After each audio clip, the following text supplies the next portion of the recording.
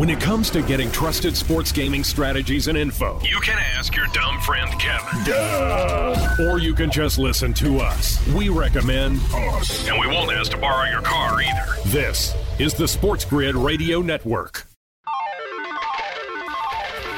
Live from Las Vegas, it's Cover It with Teddy Covers. Welcome to Cover It with Teddy Covers here on SiriusXM Channel 204, the Sports Grid Radio Network. On today's show, we're going to spend extended time with my good friend John Ryan at John Ryan Sports 1 on Twitter. We're going to break down the world of college football. I have a ton of questions to ask John. He's a guy with a Wall Street background. We're going to find out what he took from Wall Street and brought to the sports betting world. We're going to talk about hard numbers versus eye test versus digging for info. We're going to talk about how we change our approach throughout the course of the college football season. What's different about October versus September versus November. And of course, John's going to give us a free play or two before we let him off the show. But before we get into John Ryan, and of course, this is the first time on the show, I'm going to ask him his superhero origin story. I want to talk a little bit about my superhero origin story because I'll tell you what, people think that I was always as jaded as I am, because here I am. I'm a guy, I feel bad for fans. I feel sorry for the guys who are rooting for teams. And that probably has something to do with my own experience, and at this stage of the game, I'm a 50-something-year-old guy. I'm as jaded as it gets. I could care less in terms of fandom. But that wasn't always the case. I used to be a kid. And I'm going to tell a quick Teddy Covers origin story, and it starts with this. I was texting back and forth with my nephew. He had an opportunity to go see the Red Sox play in the postseason the other night, and what an experience. His dad scored tickets. He was so excited. It was arguably, one of the best nights of his life. And he's a teenager who's always been a Red Sox fan, and boom, going to see a playoff game. And a playoff game in which the Red Sox win, that was truly a thrilling experience for him. And I was thinking back to my own childhood, because, I wasn't always jaded. I used to be a kid. And I was remembering the most memorable game that I went to as a child. And that, of course, I had to look up the date. I remember the game, but I had to look up the date. It was September 3rd, 1976. God, I'm dating myself. I'm still in single digits at that age. And that was the night where Tom Seaver broke the all-time record for the most consecutive 200 strikeout seasons. It was Seaver versus Carlton. Steve Carlton, the Hall of Famer, two Hall of Famers. 1-0 game. I was there that night, and it was special. Tom Seaver was my idol. I was a Little League pitcher. All I wanted to do was beat Tom Seaver when I grew up. And he was spectacular that night.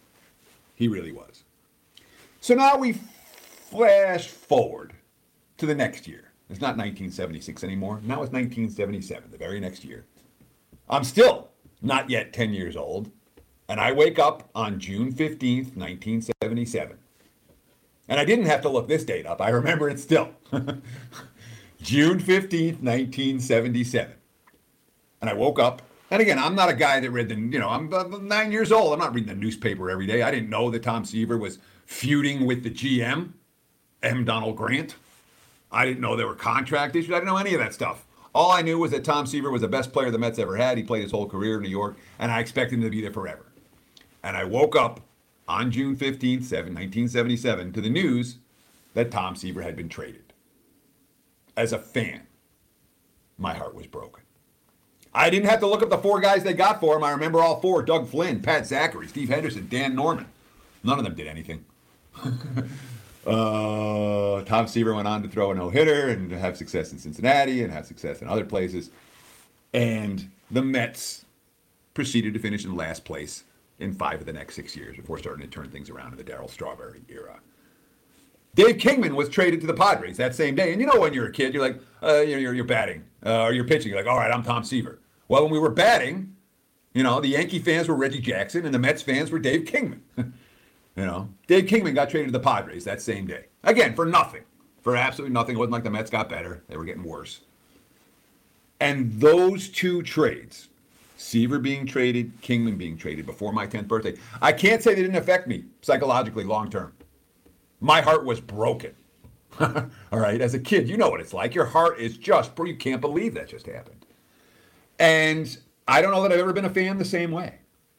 It probably set me down the path where I am today, or I truly pity the fans. You know, the ultimate black heart when it comes to sports betting.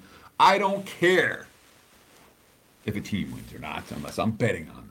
And when it comes to fandom, there are few things more useless than wasting your time and energy on a team that doesn't care about you. They'll trade away anybody. But when it comes to how that affects, I'm telling you, you know, looking back on it, that was a seminal, that's the day my childhood ended. No, it wasn't. I was still only 9.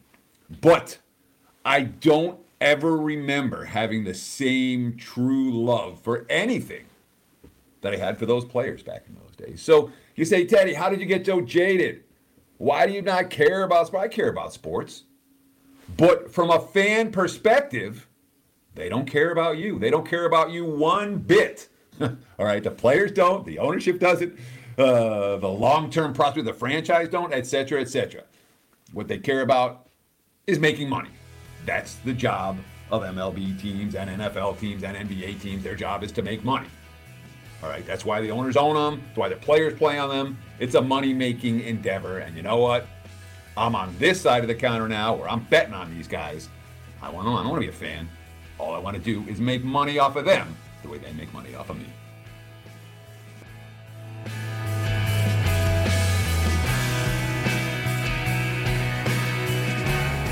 We could give you some BS saying we get off on the high-minded calculations and analysis. But really, we mostly do it for the fun. This is the Sports Grid Radio Network. SportsGrid.com. Betting insights and entertainment at your fingertips 24/7 as our team covers the most important topics in sports wagering. Real-time odds, predictive betting models, expert picks, and more. Want the edge? Then get on the grid. SportsGrid.com.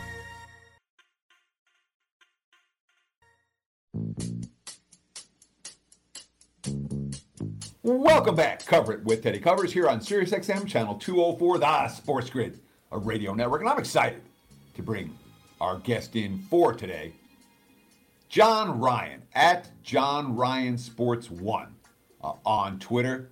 And this is a guy who spent years working on Wall Street. And then he had some health issues, and he said, I can't do this anymore. And he said, what can I do for the rest of my life that's going to interest me? And he's found sports betting as a source of interest and a source of profit. Of course, John is off to a phenomenal start this football season. He's over at sportsmember.com, and I think he leads sportsmember.com in just about every football category so far this season, the NFL and college. He's doing real well. So I wanted to bring him on the show today for the first time. Let's talk with John Ryan, see why he's doing as good as he is this season, and see if we can learn something from what he has experienced. John, welcome to the program. How are you today? Well, thank you for that tremendous introduction, Teddy. Means a lot. And it's been a lot of hard work, as you know, but, hard work pays off. Simple as that. Yeah, sometimes it does. There are weeks where you work really hard in this business and you end up with less money than you had the previous week. And you had to make me think about Tampa Bay last night. Yeah, exactly. Of course, Tampa Bay on Thursday night and the non-cover against Philadelphia. And just right at the top, you brought that up. We have to talk about this real quick. Today's a college show, but we're seeing more of the newer, more innovative coaches doing this in the NFL. When they're down 2 touchdowns in the second half and they score the first one to, in theory, cut the lead to 7, the innovative coaches are going for 2 and having a chance to cut the lead to 6. That gives you a chance to steal a win. And if you can score again, obviously, and of course, if you fail on the 2-point conversion, you get another try. If you score another touchdown, you can still get the game into OT. The analytics say that is the right move to make. Do you agree with that coaching strategy that we saw from Nick Sirianni, which cashed tickets for Eagles backers on Thursday? Yeah, it's not because I lost by the hook last night. It's because I can show you analytics at some time in the future that show that this is really a ridiculous strategy, and that much of the Moneyball type of analytics are just getting out of hand. And personally, I strongly believe that if you're down 2 touchdowns, you take every single point you can get, and then you worry about winning the game on a 2-pointer when it matters and there's 30 seconds on the clock and you're down 1. And we saw that in the Mississippi game last week, where the opponent went for the 2-point conversion. Yeah. So I think you're wrong. Don't agree with Let's argue about this for a minute. Because you're saying that you're showing that you got studies that show. What do these studies supposedly show? Because to me, it makes perfect sense. You're down 14. You're trying to win the game. When you score the touchdown, if you go for 2, you're giving yourself a chance to win the game in regulation, which takes overtime. Overtime's no better than a coin flip. And when you have a chance, not only you get a do-over if it fails, you get a huge edge if it succeeds, and you have a chance, if it succeeds, to win the game without doing anything else except scoring one more touchdown. So I'm real surprised that you're saying that you don't like that strategy. To me, that's the advanced metrics clearly show that's the best way to go, down 2 TDs late. What is the percentage? What's the percentage probability you convert a 2-point conversion? Now, that's a very good question. If you're looking at the long-term numbers, you're probably looking at, what are we talking about 40% of the time, not even? Just a shade under for the last 5 seasons, about 38%. But if you're talking about after you've scored on a long touchdown drive, running one more play against a tired defense in the fourth quarter, I'd be willing to bet that those 2-point conversion rates over the last, 5 minutes of the game or 10 minutes of the game would be higher than the average. Would you disagree with that? No, I would agree. And the higher the score, it's a great point. In college football, we have much higher scoring than we do in the NFL, especially in the SEC. And the higher the scoring is, the more scoring volatility, as I call it, that takes place, then there is more reason to go for the 2 when you're down 14, when it's a track meet type of affair. NFL, they're scoring more certainly, but it's not the type of scoring that in the third or fourth quarter that this 2-point thing makes sense to me. I'd rather have the game tied and have a coin flip than have 2 chances at 38%. So in other words, wow, that's not good math.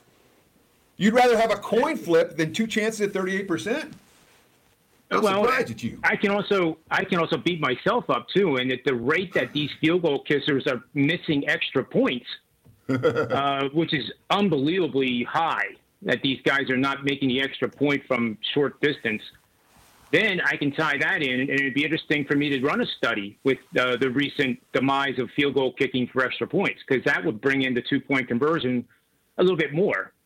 But if I was gambling and I had a chance, assuming that a extra point is almost a 98% certainty, I'd rather have that certainty twice and then a coin flip in overtime than try to go for 38% on 2 different occasions. Yeah, but if you make the first one, you don't have to go for the second. Well, we can agree to disagree on this one. John, we're already short on time.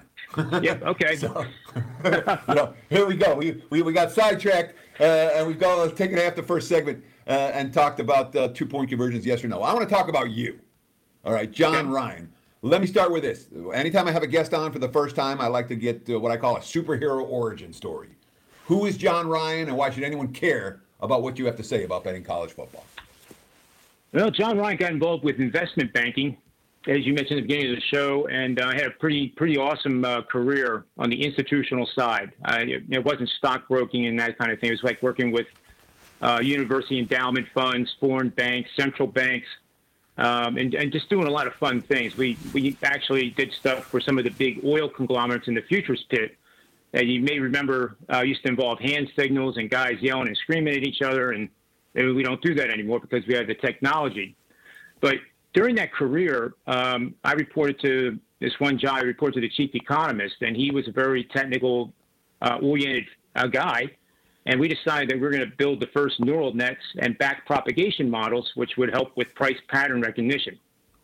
So we could match up history and be able to say that history will repeat it in some degree of accuracy. Not exactly, but give you a heads up that certain things are going to happen. Steve Merrill and I do that show for Bitcoin once or twice a week, and the S&P 500 futures. So I still am actively involved with it. And what happened in 1995 is we had a Friday afternoon meeting with our crude oil pit traders, and one of the guys, they had heard that we were working on this, and it was going pretty well. And he says to me, "Man, we had to like sit down and talk over the weekend, and we could make a fortune in sports betting." And I looked at him, and I swear to you, I said to him, "Are you an idiot? Sports betting is a 50% probability. It's a coin flip. You want to be involved with a coin flip?" Well, you know what the answer was. And as you said, I went through a rare cancer diagnosis. I was given 6 to 12 months in December of 2000. It's 21 years later, and the Lord above had a different plan for me. And I do believe it had to do with what I'm doing now. It's amazing to me, the similarities between Wall Street and the way markets work on Wall Street. Of course, they move much, much faster, and they're much, much bigger than the sports betting markets. But you have essentially a bid and ask. You have the Eagles playing Tampa Bay. Some people are buying the Eagles. Some people are selling Tampa Bay. Some people are buying Tampa Bay and selling the Eagles. And that creates the market. And it's a betting behavior that just fascinates the daylights out of me. John Ryan talking about his background. And we're going to get so much more with John coming up next. We're going to talk about hard numbers and stats. We're going to talk about October versus November versus September when it comes to sports betting. And John's going to give us a play or two before he leaves the show. Stay tuned. Coverage continues.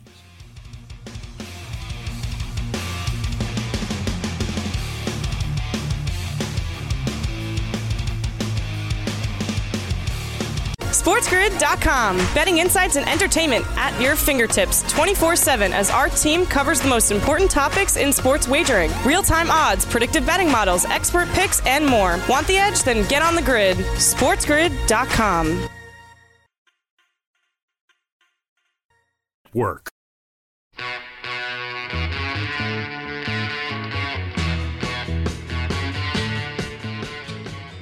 Welcome back. Cover It with Teddy Covers here on SiriusXM, Channel 204, the Sports Grid Radio Network. Listen, get all the latest updates, breaking news, line changes, and more by following us on Twitter at SportsGrid and at SportsGridTV. You can follow me on Twitter at Teddy_Covers, and you can follow John Ryan on Twitter at JohnRyanSports1.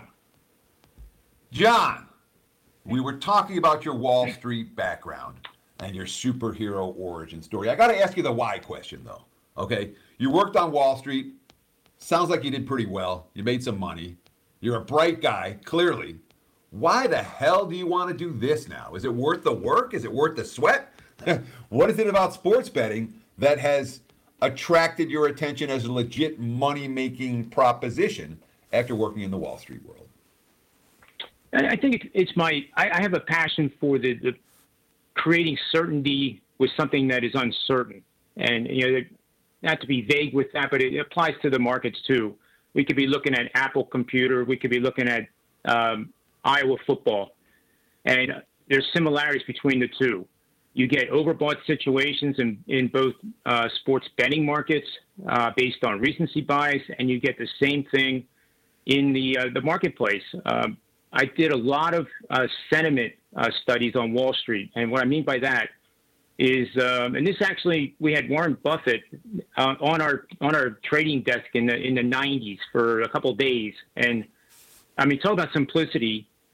It was basically being told that, John, there's a seesaw, and one side of the seesaw has fear, the other one has greed, and when the greed part of the seesaw is way up in the air, those are when tops are formed. And when fear is way up in the air and greed is way down, that's when you have the bottoms. And I'm telling you, the same thing applies to sports and sports betting. We've seen time and time again where we get, 75% of the world is betting on a certain team. You hear the media, you hear all kinds of podcasts, and this and that is almost guaranteed to happen. And those are the situations that I thrive on, because then I learned a lot about contrarian investing. And, in futures trading, you have to be able to buy and make money and sell and make money, because you can sell short, price goes down, you buy it back, you just made money just as easy, if not easier, as you did from buying first and then selling. And Bitcoin, that crash, Steve Merrill and I were lucky enough to catch that. And that worked out pretty well. So I don't really care what direction anything's going. I just look for teams and stocks, commodities that are just way ahead of themselves or just so beaten up that there's blood in the street and they should be gobbled up. Well, let's talk about the approach right now for college football, because obviously you're off to a heck of a start this year in college football, ranked number 1 over at Sports Memo, your website. When you're breaking down college football, when you're handicapping college football, are you purely a hard numbers and stats guy? Do you watch the games? Are you an eye test guy? Are you a let's dig into the local papers and find quotes and meaningful quotes? Are you a matchups guy? What is your approach, and how'd you come to that approach? Well, the one thing I'll tell you is that I am a certified Twitter developer, and that allows me to go into the back end and do some really interesting queries using a language called Python, which some of the listeners I'm sure are familiar with. And what I am able to do is go in and get a pulse of the betting community on any game, any team that you would want. So if I wanted to do the Iowa Hawkeyes, I would use their hashtag, and I would search, and it would go through as many as 2,000 different tweets. It would identify 2,000 tweets. It probably would go through 25,000 to get through all the filters that I require, because it has to involve sports betting, it has to involve Iowa, it has to involve the Big Ten. So there's keywords, and they're called stop words. So when this comes back as a result, and it takes maybe 30 seconds, it gives me a pie chart of positive, negative, neutral sentiment based on the words that people are saying on Twitter. So I feel that is such a massive medium that I don't need to be reading it in the newspapers like the old days, that I can grab it right out of there very quickly. I do read the big publications, though. I like the New York Times. I like the LA Times. I think there's some very, very good writers at both places. Washington Post even has some great writers in sports. And it gives you a feeling, too, of the local pulse of the team. I can tell you one thing, Teddy. In Philadelphia, the fan base there creates the biggest swings of the 5 years that I've been studying this way of calculating sentiment. And again, that ties in with the betting community. So if we, I hate to keep going to the NFL here, but I mentioned the Eagles. So if, let's say they go on a losing streak and they're ready to fire the coach and the quarterback sucks and this and that, the sentiment's going to be really negative.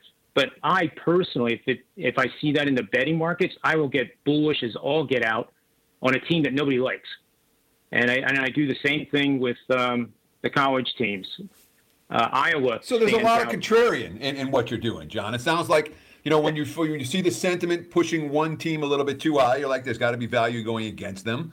And when you see the teams that nobody wants to back, you say, hey, there's going to be an extra point or two or more if I choose to back these teams. And you can find yourself on a whole bunch of ugly underdogs given that strategy. Is that what you end up with? You end up with a bunch of ugly dogs that are catching too many points and then end up working on a profit, or does this system spit out favorites for you as well? It'll spit out favorites, too. I might mention, I agree with you, the ugly dog. I put out a 10-unit play on Texas A&M last week. And last I heard, they beat Alabama. And yeah, but Texas A&M's not Texas A&M's not an ugly dog. They're not, Georgia State or something. They're not, Eastern Michigan. Eastern Michigan's 4-2 right now. They're not Bowling Green. Texas A&M is an SEC team that was supposed to be a top 10 team coming into the season. Right, and that's a great point, Ted, because that's where I got the value. That game, if I remember correctly, was at the preseason was lined at Texas A&M as like a 7-point underdog. Suddenly they're 18.5, and then suddenly the sentiment was basically telling me that Alabama was going to just blow them off the field, and they certainly had the talent to do so. But sometimes you play the game, and the game flows get different than what people expect, what coaches expect, and poor decisions are made, and lo and behold, the dog can win. We saw that last year with Florida, and their loss at home to LSU was a 24.5-point underdog. That was another one. It happens. These double-digit dogs of 17.5 or more points, they win straight up more than you would think. And it's kind of amazing to me that the lines can get that, inflated, if you will, given that the upsets happen so often. You just don't see that as often in the NFL by comparison. No, you don't see a whole lot of 17-point dogs winning in the NFL because you don't see a whole lot of 17-point dogs. Right. But in college football, you're going to see double-digit underdogs every week. You're going to see a lot of double-digit underdogs. But, 2 or 3 of them pull outright upsets, and it makes a whole lot of headlines. I want to ask you, John, here we are. We're the third week in October. All right. Does your approach change in October compared to, say, September or November? Is there a time of year that you like better or worse for betting on college football? And what's your approach around this time of year as opposed to, let's say, very early in the season or in the latter stages of the campaign? Well, speaking for myself, the beginning of the season is probably the most nervous because I really don't know. You think you know the teams, you don't really know them, and then there's some crazy results that are surprising results that come out. But by this point of the season, you start to get a pretty good handle on what's going on in the landscapes. And I divvy them up by conference. So I spent a lot of time in the Big Ten, the SEC. And you now know really what's going on. We all know that Georgia is better than we thought. Alabama has one loss, but it's kind of like, so what? They have one loss. They're still in the hunt. Ohio State has one loss, but it was against a Pac-12 foe named Oregon, who ended up then losing to Stanford when they were ranked number 3. So we've had plenty of upsets, but week 6 and 7, and sometimes 8 is when you get these undefeated teams, and they've been on a roll, and they're covering the spread 5 out of 6 times, and they've covered the spread. Like an example would be an undefeated team that has covered the spread by 48 or more points over their last 5 games. That'll immediately get my attention as a fade because it tells me that everybody's going to now anticipate that whoever the next opponent is, they're going to win by more than what we thought 2 weeks ago. So what teams fall into that category this week? Certainly Iowa does. Iowa does. North Carolina. And Miami of Florida has been, I think, a big disappointment. I think you agree, too. But that's a game that has that upset appeal to me. It hasn't made my final card yet. I haven't gone to the window with it. But that's a situation, I think, where you're getting Miami on the cheap and you're selling North Carolina has been weak all year. Yeah. Now, you're worried all about the Miami quarterback injury. Miami lost their starting QB, Derek King, which is why this line has moved from 6.5 up across the key number of 7. We got about 10 seconds for the break. So real quick, your thoughts on Derek King being out this week? Well, I think it's just like the news of non-farm payroll that you get on Wall Street. It's factored into the number. So whoever that quarterback is going to be, whoever's replacing the injury, whatever the surprises may be, is already shown in that betting number. So I more with John coming up after the break.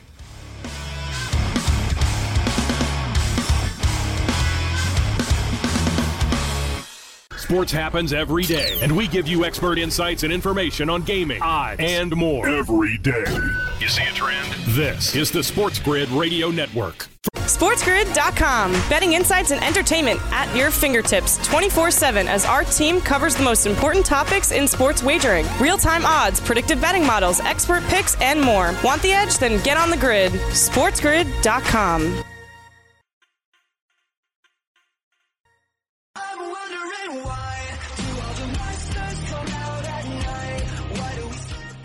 We've got extended time with John Ryan today, talking college football here on Cover It with Teddy Covers. And let's get right back into it, John. Here we are, third week in October.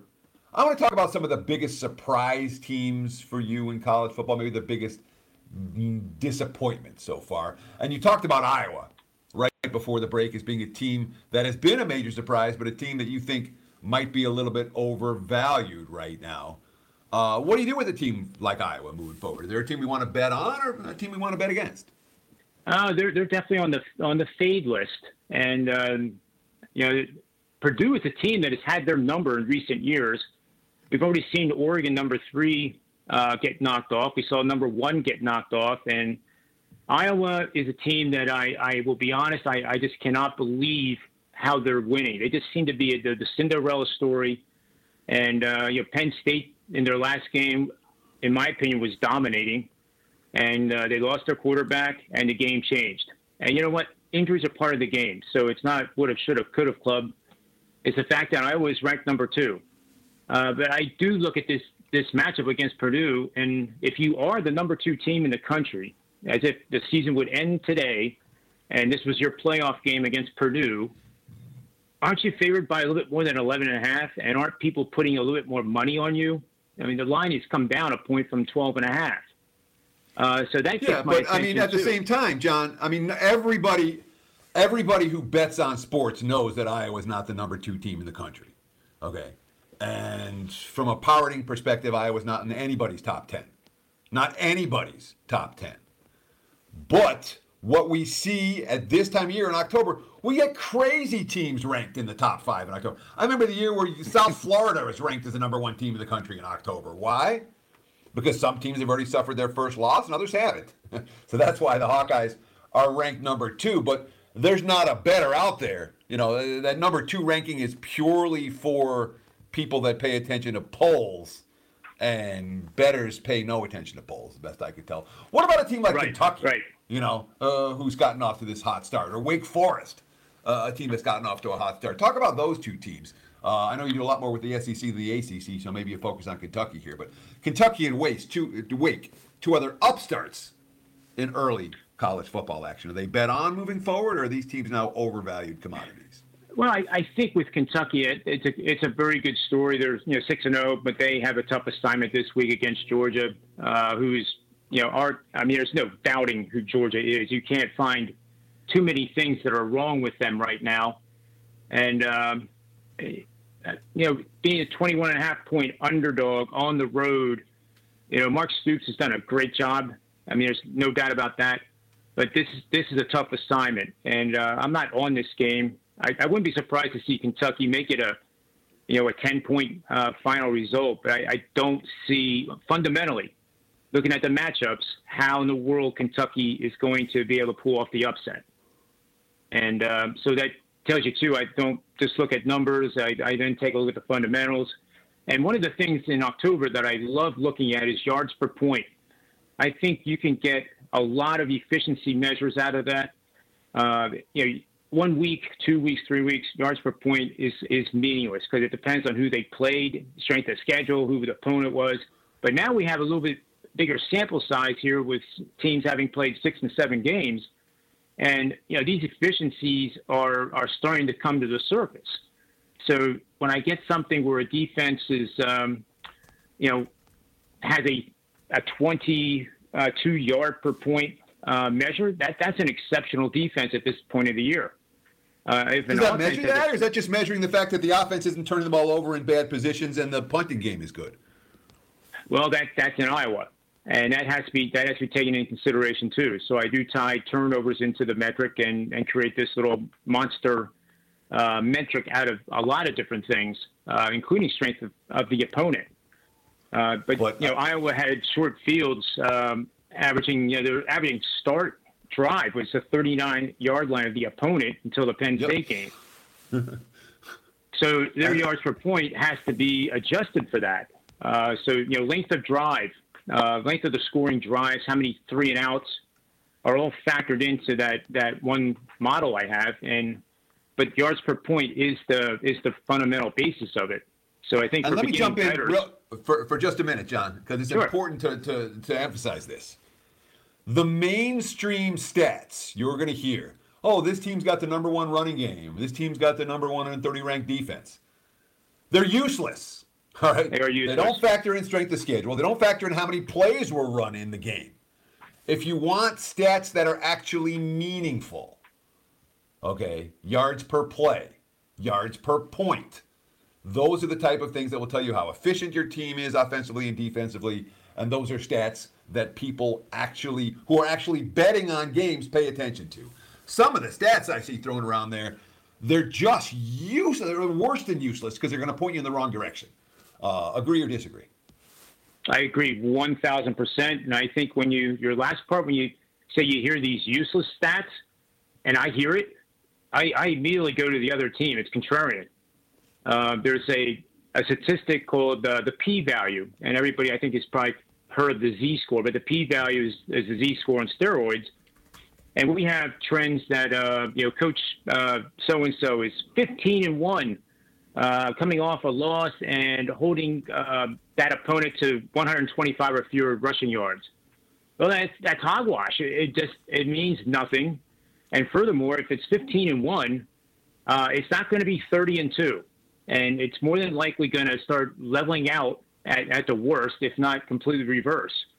And that's part of the Wall Street when you watch prices and they get extended like a rubber band stretches, and then all of a sudden that rubber band snaps and it reverts back. We had that case with the Chicago White Sox this year going up against left-handed starting pitching. It was like something ridiculous, like 22-2. And then after everybody got done talking about it, it leveled out and actually went the other way. And then suddenly we had teams like Baltimore. My goodness, they're great against left-handed pitching, but they suck as a team. It just didn't mean anything. But it did for the White Sox up to a point. And then that p-value gets maxed, and it tells me the correlation between the parameters that we're talking about and that are working together to produce that record are done and over with. I call it maturing. Then I stay away from it. It's not a contrarian, but it's a red flag. So we've got just about 5 minutes left here with John Ryan. And John, there's a bunch I want to get to, so I'd appreciate if you can give me some quick hitter answers here. We talked about some of the surprise teams, Iowa, Kentucky, Wake Forest. What about the disappointments? The Clemsons of the world. You talked about Miami of Florida as a potential bet on for you this week. LSU's been a disappointment. Tulane's been a disappointment. Any of those teams stand out to you as the teams that bettors might want to be looking to bet on over the back half of the campaign? Or are the teams like Clemson and Miami and LSU that are having disappointing seasons, are they just destined to have disappointing seasons? Well, I think Clemson is actually a play that I gave out as a premium pick tonight. So I have Clemson minus 13.5 at Syracuse, and feel confident. Obviously, it's just one game, but I think they are on the cheap right now. And if they wouldn't have had the start of the season they would have had, this game could have been lined at minus 24. But again, not shoulda, woulda, coulda. But what is Clemson now? And I do think that they have a schedule coming up where they can get out of this and have a decent shot at that ACC if everything just kind of falls into place. So I wouldn't be surprised if Clemson won this by 20 tonight. My one predictive model shows that Clemson, when they score 27 or more points, is outstanding against the spread when on the road. So that's another reason why I'm on Clemson, because the sentiment is not highly negative, but nobody really wants to bet Clemson as much as they want to bet Alabama or Georgia. So I think Clemson is kind of flying under the radar here, and we'll find out tonight. Yeah, so let's get one free play for our listening audience for Saturday night college football action. What stands out to John Ryan this weekend betting college footy? Well, a team that is kind of been a surprise, I guess. It's a Mississippi against Tennessee, and I'm on Tennessee. And there is a betting angle here I'll mention quickly. And you're betting on any team in a game line within 3.5 points on either side of pick'em. So either 3.5-point favorite, 3.5-point dog, and is facing a pretty good team that outscores their opponents by an average of 7, which is what Mississippi does. And are coming off a game in which they allowed 31 or more points to 2 consecutive teams. That set of parameters is 44-14 with 2 pushes for 76% over the last 10 seasons. And from my predictive stuff, Tennessee's expected to score 27 or more points tonight. So there's at least an 85% probability based on the models, and that means there's a 15% chance it's wrong too, that they're going to score 27 or more. So in games that they have won the turnover battle, which is the other predictive measure, and scored 27 or more, Tennessee's 15-1 straight up, 13-3 against the number when meeting or exceeding those projections. So that is why I'm on Tennessee tonight, or today. So when you talk about a game that's totaled in the 80s, and this is the highest total of the season so far in college football, I'm seeing as high as 82.5 on that game as we speak, and who knows where it'll go by kickoff. When you see a total that high, does that make you less inclined to take the points? Do you want more points in a game like that? I mean, talk to me about your approach with total in this range, and more importantly, promote yourself, buddy. Tell people what's going on and what's going on with John. Well, I'll tell you, Teddy, when the total is higher, and I do this in the NBA because that's the highest scoring sport we have, I do a lot of in-game betting. And it's stuff that I learned on Wall Street, where you're selling into strength, you're buying the weakness. And in a game lined with 80 points, that, and a spread of, I forget what this spread is, but let's say, both teams are going to score more than 35 points. There's going to be times where the opponent that you are going against with your bet is going to score back-to-back times. And when they score back-to-back times, it can make you feel really down, like, oh, my God, I don't have the right bet. But actually, it's a betting opportunity to do the in-game. And I did this as a tweet, Oklahoma, 28-7. I said, if you like Oklahoma pre-flop, you must absolutely love them now. And I did just a pizza money bet on that, but it worked out.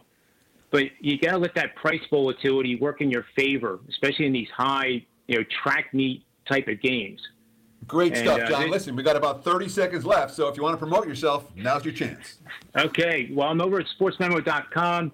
As Teddy was kind enough to say that I am doing very, very well. I was the number one handicapper last year in the NFL, hitting 65.8.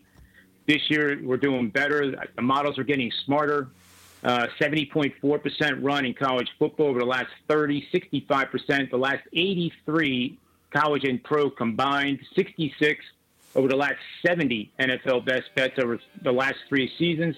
And I'm 12-2 in NFL totals for 86% so far this season. That's a great track record. You can find John at sportsmember.com. You can follow him on Twitter at JohnRyanSports1. When we come back, I'll give you a free play for Saturday's college football early start action. Stay tuned.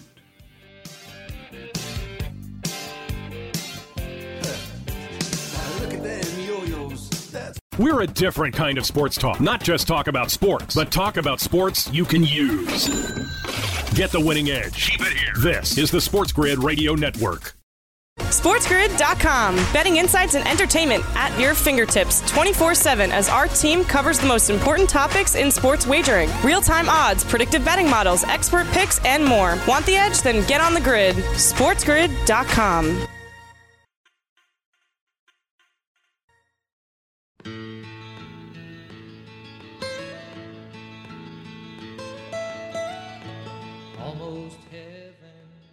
We're here in the home stretch of Cover It with Teddy Covers. Of course, we'll do an NFL version of this same show tomorrow. You can check it out right here on the Sports Grid Radio Network. College Pod on Saturday, NFL for Sundays. And of course, you can catch the replays of these shows as well. And you can download the podcast version if you missed any portion of today's show. You want to go back and check it out. If you want to get archived versions of previous shows, Cover It with Teddy Covers available at all the major podcast outlets. You can download it and watch and listen, I should say, at your convenience. Let's talk some college football. Early start action on Saturday, noon on the East Coast, 9 a.m. here on the left coast. I'll tell you what, your first weekend in Vegas, you're like, the game started at 9 a.m.? What the heck? That's the way it works when you live in Sin City. And look, I honestly could do this analysis in one sentence. Rutgers versus Northwestern. Rutgers -2. I'm seeing 2.5s on the road right now. And this is your sentence. Here's your sentence. Rutgers has no business as road favorites in Big Ten action, especially against the Northwestern team coming off a truly humiliating loss and a bye week to recover from it. Look, what happened to Northwestern at Nebraska prior to the bye was, I believe, the worst game they played in the 16 years of Pat Fitzgerald's tenure. All right, I know they've had some bad games. That was as bad as any of them. All right. Now they've had an extra week of prep. You had a week to go home, lick your wounds, refocus. All the quotes coming out of this team from Pat Fitzgerald are not, woe is me. It's I think we can do some stuff over the back half of the campaign. Quote, I love this group of guys. I think they're working their tail off. We've been too inconsistent, and that's on me. Well, it's not like Rutgers is the most consistent team. And, of course, while Northwestern's coming in off the bye, hungry, off a humiliating loss, off the bye, Rutgers, well, they just lost 3 in a row, all against quality competition. Their bye doesn't come until after the game. Northwestern +2, +2.5? Sure, count me in. Look at the Wildcats to hang tough and probably win this one against the Scarlet Knights today. Thanks for listening. Enjoy the games. Sometimes you want to go where everybody knows your name. Giving you your U.S. recommended daily allowance of the winning edge. 24 hours a day. 7 days a week. Open wide. This is the Sports Grid Radio Network.